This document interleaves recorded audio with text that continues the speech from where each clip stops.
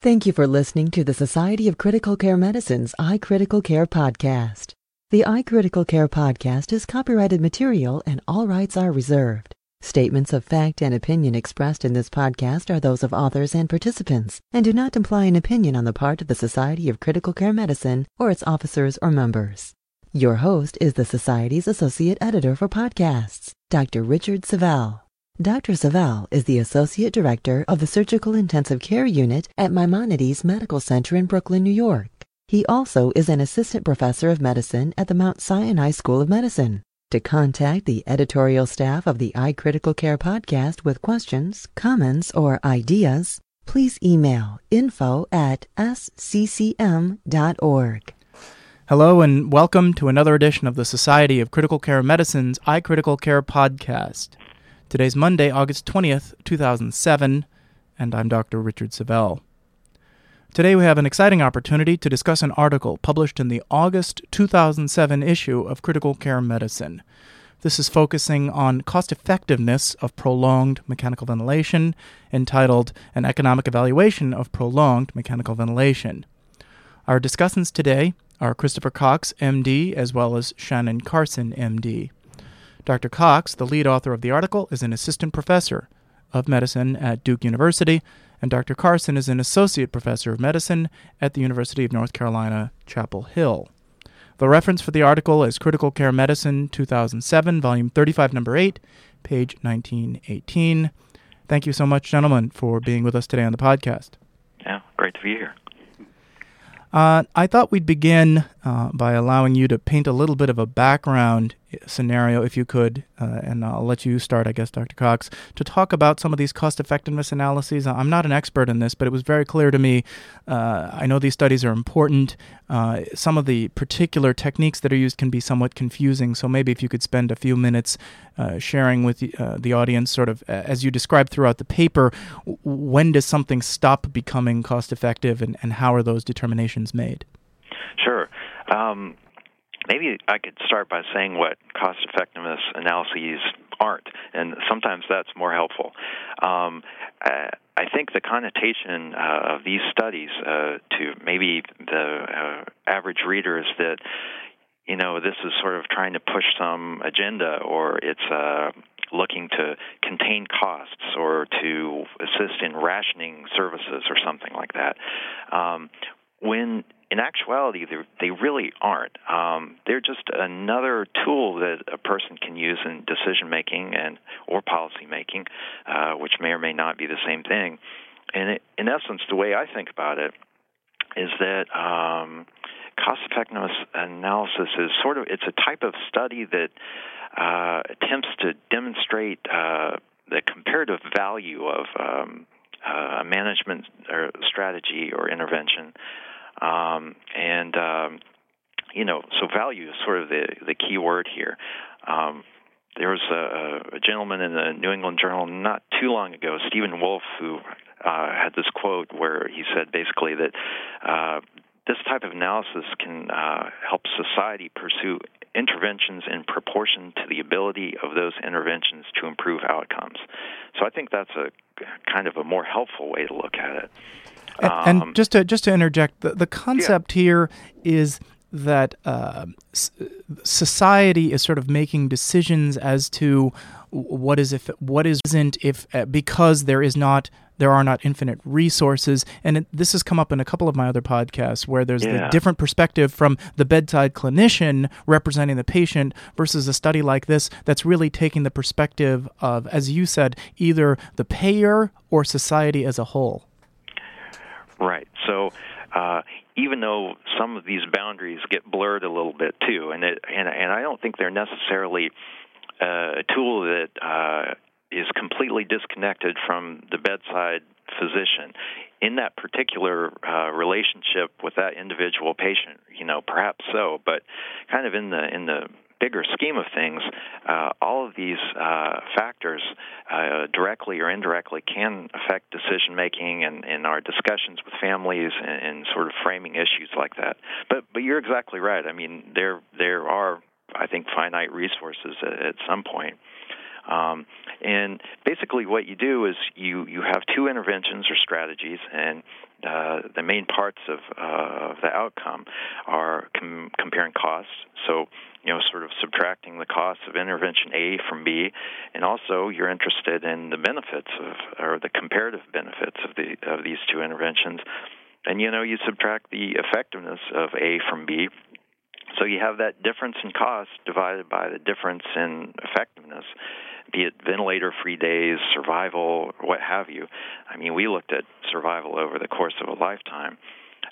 So you have then your it's incremental cost divided by incremental benefits or effects, and that will give you cost per life year.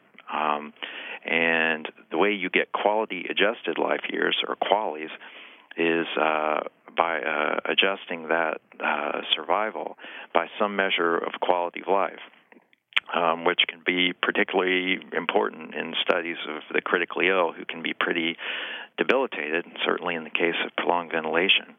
So that's kind of how you come to that, our main metric, the cost per quality-adjusted life year. And to get back to your initial question about, well, how do we look at this in sort of the galaxy of interventions or whatnot? I think classically providing hemodialysis is what everyone typically comes to compare different interventions to.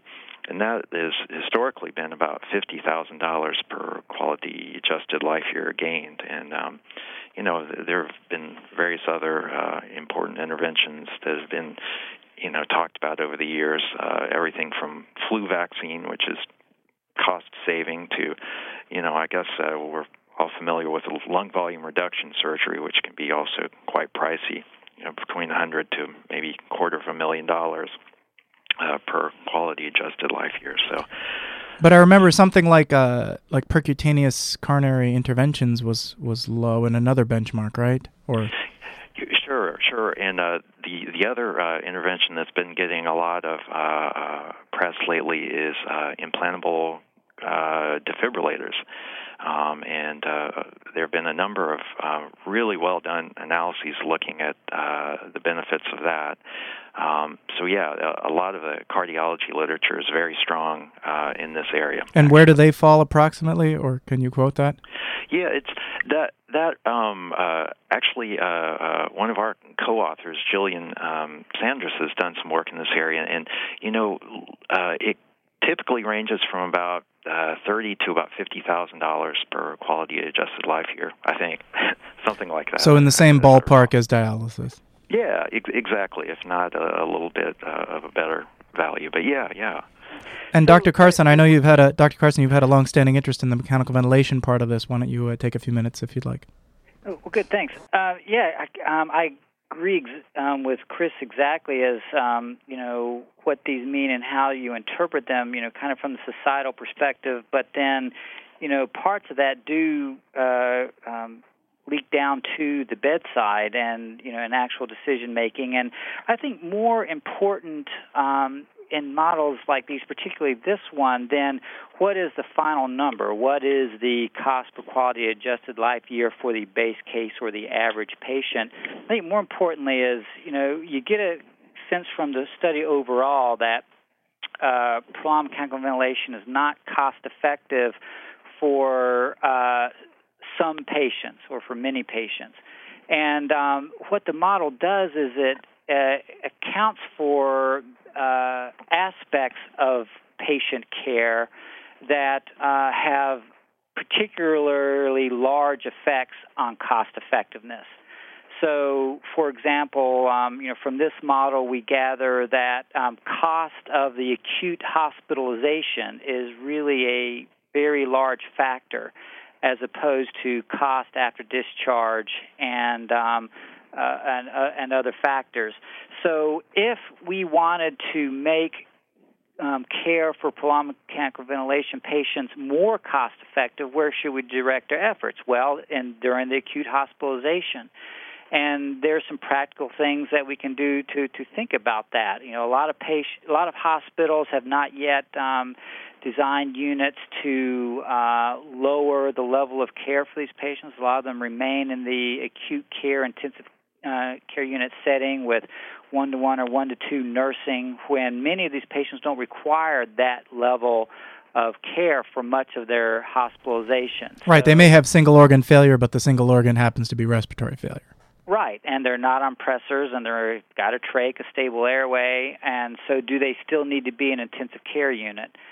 Could they be moved to a lower level of care, either outside of the hospital, like a long-term care hospital, or that which is not available to many hospitals, or to a unit within the hospital that has lower intensity of care and can generate a lot of cost savings, probably without any detriment to patient outcome. Maybe can help patient outcome in a few areas as you focus or tailor care to the unique prolonged mechanical ventilator patient.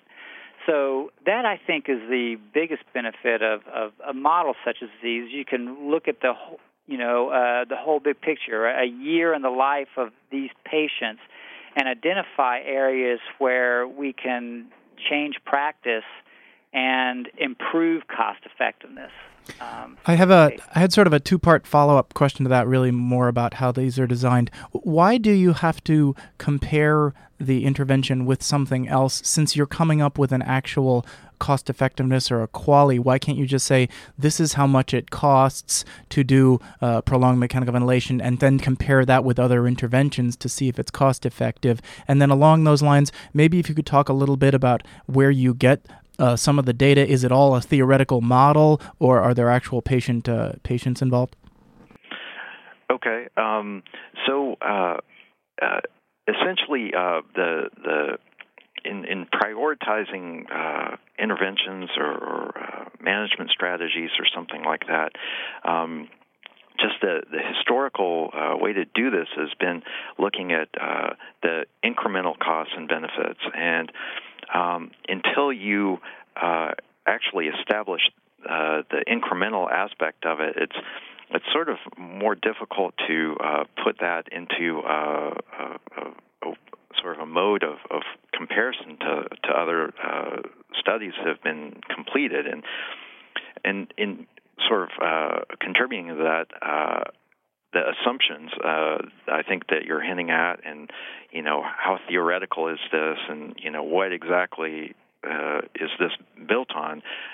I agree this is kind of important to go over. So we actually use a lot of the data that we used for our study came from Luke Chiluri's quality of life among the mechanically ventilated aged population that he did a few years back, which I think to date in America anyway, I think it's been the biggest cohort study of ventilated patients that also use quality of life measures as well as survival.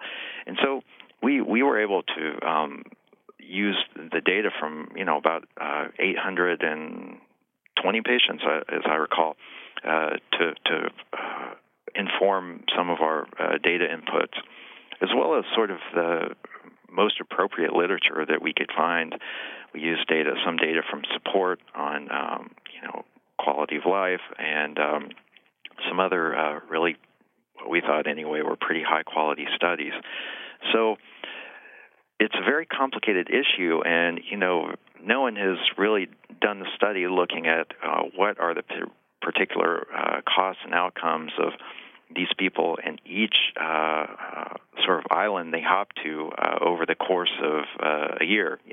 For instance, the hospital to the LTAC, to the SNF, to the rehab institution. And so we felt like we kind of had to use different data sources, and we just did our best to choose what we thought were the most reasonable. And a lot of it came down to Luke Chiluri's data and Medicare data, actually, which we thought were kind of universally applicable. And so yes, it was somewhat theoretical, but it was structured on what I think all could agree the typical course for this population actually is. And so that's essentially how we did things.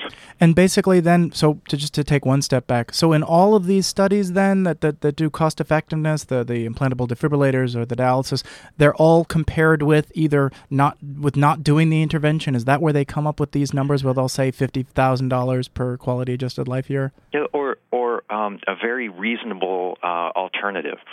For instance, defibrillator placement versus amiodarone, or dialysis. Some are dialysis versus no dialysis. But again, to I guess embellish a bit of what Shannon said, we are not comparing. We didn't compare, for instance, two strategies for managing prolonged ventilation. We didn't compare two modes of ventilation or something like that.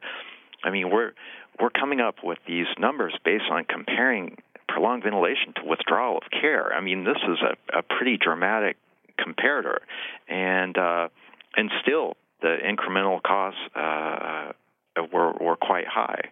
So it is a pretty sobering bottom line that we come to, no matter how you look at it, I think. Was there a lot of discussion or argument about coming up with the comparator group in this particular study?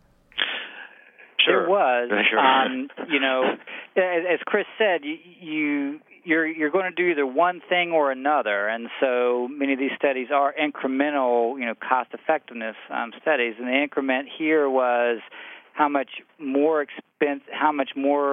cost effective is it to continue caring for these patients versus withdrawal of support at a certain time. And since definitions of prolonged ventilation tend to run into the 14 to 21-day range of being on the ventilator after acute illness, what's the alternative to continuing to care for these patients for a year or more? Well, the alternative is withdrawal of support, which is a real clinical scenario, right?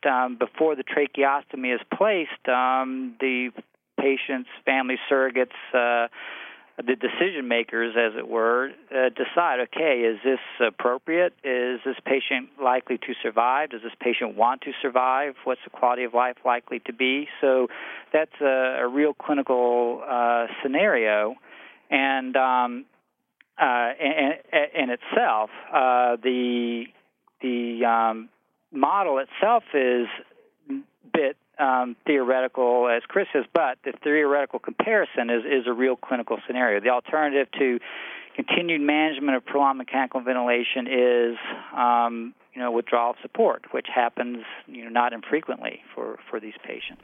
And let me take the last few minutes of the interview and read here my question, too, on the talking points and give you a chance to respond. We'll start with you, Dr. Carson. So, again, and please correct me if I got this wrong, but I think I got it right. So you found that providing prolonged mechanical ventilation, and then defined here mechanical ventilation greater than or equal to 21 days with tracheostomy placement to the, quote, base case patient, which was this hypothetical 65-year-old man, woman, cost $55,460 per life added, and $82,411 per quality adjusted life year. So, and then importantly, as you emphasized throughout your paper, when you looked at two specific subgroups, the first was that if your age was greater than or equal to 68, that number shot up to $100,000 per quality, and if your predicted one-year mortality was greater than 50%, the number was also very high at that point. I think also greater than $100,000. But you can go over that at this point if you'd like. So that's correct. That kind of sums up the main outcomes of the study. But then as we talk about what do you do with that information, well, again, what I do with it is I recognize that at least by this model, continued care for patients, for some subgroups of patients with requiring prolonged mechanical ventilation is not terribly cost effective by current standards. So what do we do about that? Well, we recognize that part of the reason that for elderly patients or patients with many comorbidities it's not cost effective is because they don't survive very long at all. And that's information that we need to share with patients or more typically their surrogates to help them understand that This is difficult and long, and outcomes often are not good, particularly in specific situations, as I said, with many comorbidities or persistent severe acute illness. The other thing to recognize why cost effectiveness may not be so good is that care is very costly, particularly in the acute care hospital. And what ways can we improve costs for these patients in the acute care setting, and start thinking about systems-based ways to address that. That doesn't compromise patient care. And there's a lot of literature, a lot of very good examples in the literature of hospitals that have been able to do that well. And Dr. Cox, would you like to follow up sort of on the key summary of what I thought were what you were trying to emphasize as the important conclusions? Sure. The important context here is that this group of patients, even though they're only about 100,000 new prolonged ventilated patients each year, this is a $20 billion group, and they rank the first in cost per patient. And as Shannon said, a lot of the outcomes are quite poor. So trying to understand, quantify exactly the value of giving this service to these folks is pretty important. And I think what we can take away from this, again, to reiterate some of what Shannon just said, is that, number one, focusing on the acute care venue is very important. Number two, that how LTACs figure into this and the actual costs that they contribute to the overall issue are a little bit suspect, and that shifting this is long-term acute care, right? Long-term. Yeah, long-term acute care. That rapid transfer out to these units may not actually be the best way to improve value, and that's an area that needs more study. And also that given what we've found, and given the high risk, if you will, groups, the elderly and the people with particularly poor predicted outcomes, that we just need to think about how we discuss these issues with families and patients in that setting, and try to improve our communication quality and really try to inform them as we contribute to that decision-making process, and try to go over what exactly are the goals of care here, and just make sure that dynamic is improved and informed, I guess you could say. So I think these are the main points that came out of this analysis. And let me ask two questions, and I'll let either of you take it. It doesn't matter to me. So one is the concept of concerns about ageism, because I guess, Dr. Carson, I believe you've written a lot about this when there are a lot of sepsis articles that were coming out a few years ago with activated protein C, focusing on the fact that that patients with severe sepsis syndrome should actually be treated aggressively, because although patients may be older, that they can actually survive their initial bout of sepsis. And yet an article like this is concerning, because here is an example where as age increases, the chances of certainly the cost effectiveness continues to go down, if I understood it right. And the second thing is, maybe if you could both make some conclusions about how this, it seems to me that this would translate well into policy, where you can look and say, look, this has been looked at the national level with a reasonably, with a sophisticated analysis, and it may not make sense to be utilizing these resources here where they may not be associated with reasonable outcomes, or you must have thoughts on this. So with regard to age, you're right. We have to be very careful and not just look at a single number in a vacuum and walk into a patient's room and go to the bedside and base decision-making upon that single number. That's absolutely inappropriate. But the bottom line is, age is a marker for advanced comorbidities, poorer physiologic reserve and just decrease life expectancy in general. And these models are heavily dependent on life expectancy, and older patients have shorter life expectancies, ill or not. So as clinicians, we can't get focused on the number age, but we have to look at everything that goes with age. What is this patient's physiologic reserve? How many comorbidities, and how severe are those comorbidities for this patient? And so if we don't even look at the number, if you focus on those issues are going to be worse in patients who happen to be older. And as clinicians, that's what we need to be looking at. As policy goes, you're right. There are some items or issues from the study that I think are relevant to policy making.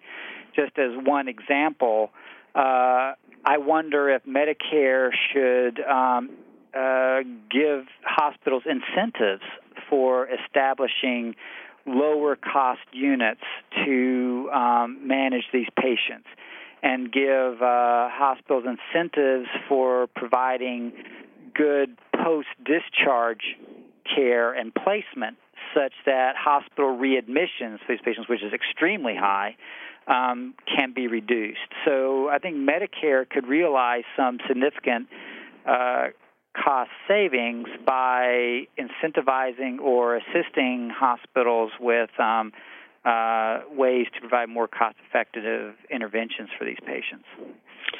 Yeah, or even to reduce the incidence of prolonged ventilation itself by, again, emphasizing just those very critical quality indicators and future quality indicators of critical care that Shannon mentioned earlier. Good glucose control, daily awakening, things like that, things that have certainly been shown to reduce the incidence of prolonged ventilation. And that's going to be another thing, hopefully, in the future that will, become an important thing that maybe becomes part of the incentive package, I suppose. So. Well, given the recent articles that are coming out now in the New York Times and others about Medicare no longer paying for medical errors, and as clinicians who help take care of patients when these medical errors may have already occurred, we certainly do need to keep our eyes and ears open for these kinds of things. Would either of you... we would not advocate non-payment as incentive. I don't think we would support that. However, I think there are other ways that payers can incentivize hospitals and physicians to provide excellent care. Exactly. And that would be effective. Yeah, incentive versus penalty, I think, is a key phrase here. Well, I guess we should just do another podcast on that particular issue soon as well. Anybody want to make some final comments on this article? Sure. I guess just to wrap up our analyses, again, we we compared providing prolonged ventilation versus withdrawal of care, and essentially we found that in the base case patient, it was within reasonable bounds of cost effectiveness. However, those with a low likelihood of 1 year's survival and the elderly fared less well and had cost per quality adjusted life year that were a good deal outside the bounds of, I guess, normal accepted or societally accepted cost effectiveness.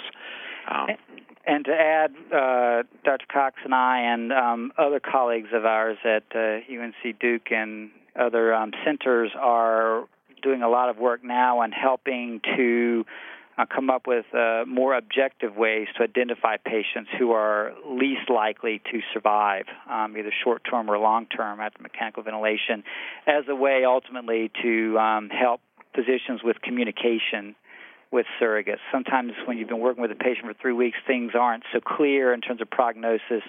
We're coming up with ways to make prognosis a bit more clear. That was a really important point. I'm glad you brought that up. It was something I also wanted to emphasize, and that, yes, you did clearly emphasize that in your article, and that more objective ways of determining who is in that upper 50th percentile of predicted 1-year mortality is absolutely crucial. Well, I'd like to thank you both for joining us today. Today we've been speaking with Dr. Christopher Cox and Dr. Shannon Carson.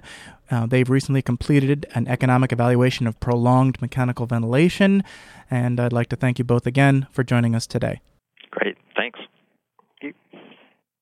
This concludes our podcast for August 20th, 2007. Look for future podcasts featuring a wide variety of information important to critical care practitioners, including interviews with authors and discussions with prominent members of the critical care community. A new email subscription service will let you know when new podcasts have been posted to the SCCM website. Visit www.sccm.org/iCriticalCare for more information. Critical Care Medicine is the official journal of the Society of Critical Care Medicine, offering the latest information about critical care to healthcare professionals. Members of the Society of Critical Care Medicine receive a free subscription as well as other benefits. For more information, visit www.sccm.org. For the iCritical Care podcast, I'm Dr. Richard Savelle. Join your colleagues February 2nd through the 6th, 2008 in Honolulu, Hawaii, USA for SCCM's 37th Critical Care Congress. Bring the entire family for this special Congress, which will combine learning with ample leisure and tour opportunities, making the 2008 Congress one you will not soon forget. You won't want to miss such highlights as the modified schedule, pre-Congress courses, Hopper Pass, casual dress code, the post-Congress event on Kauai, and more. The Society's 2008 Congress is not just a meeting, it's an experience. For details or to register, visit www.sccm.org.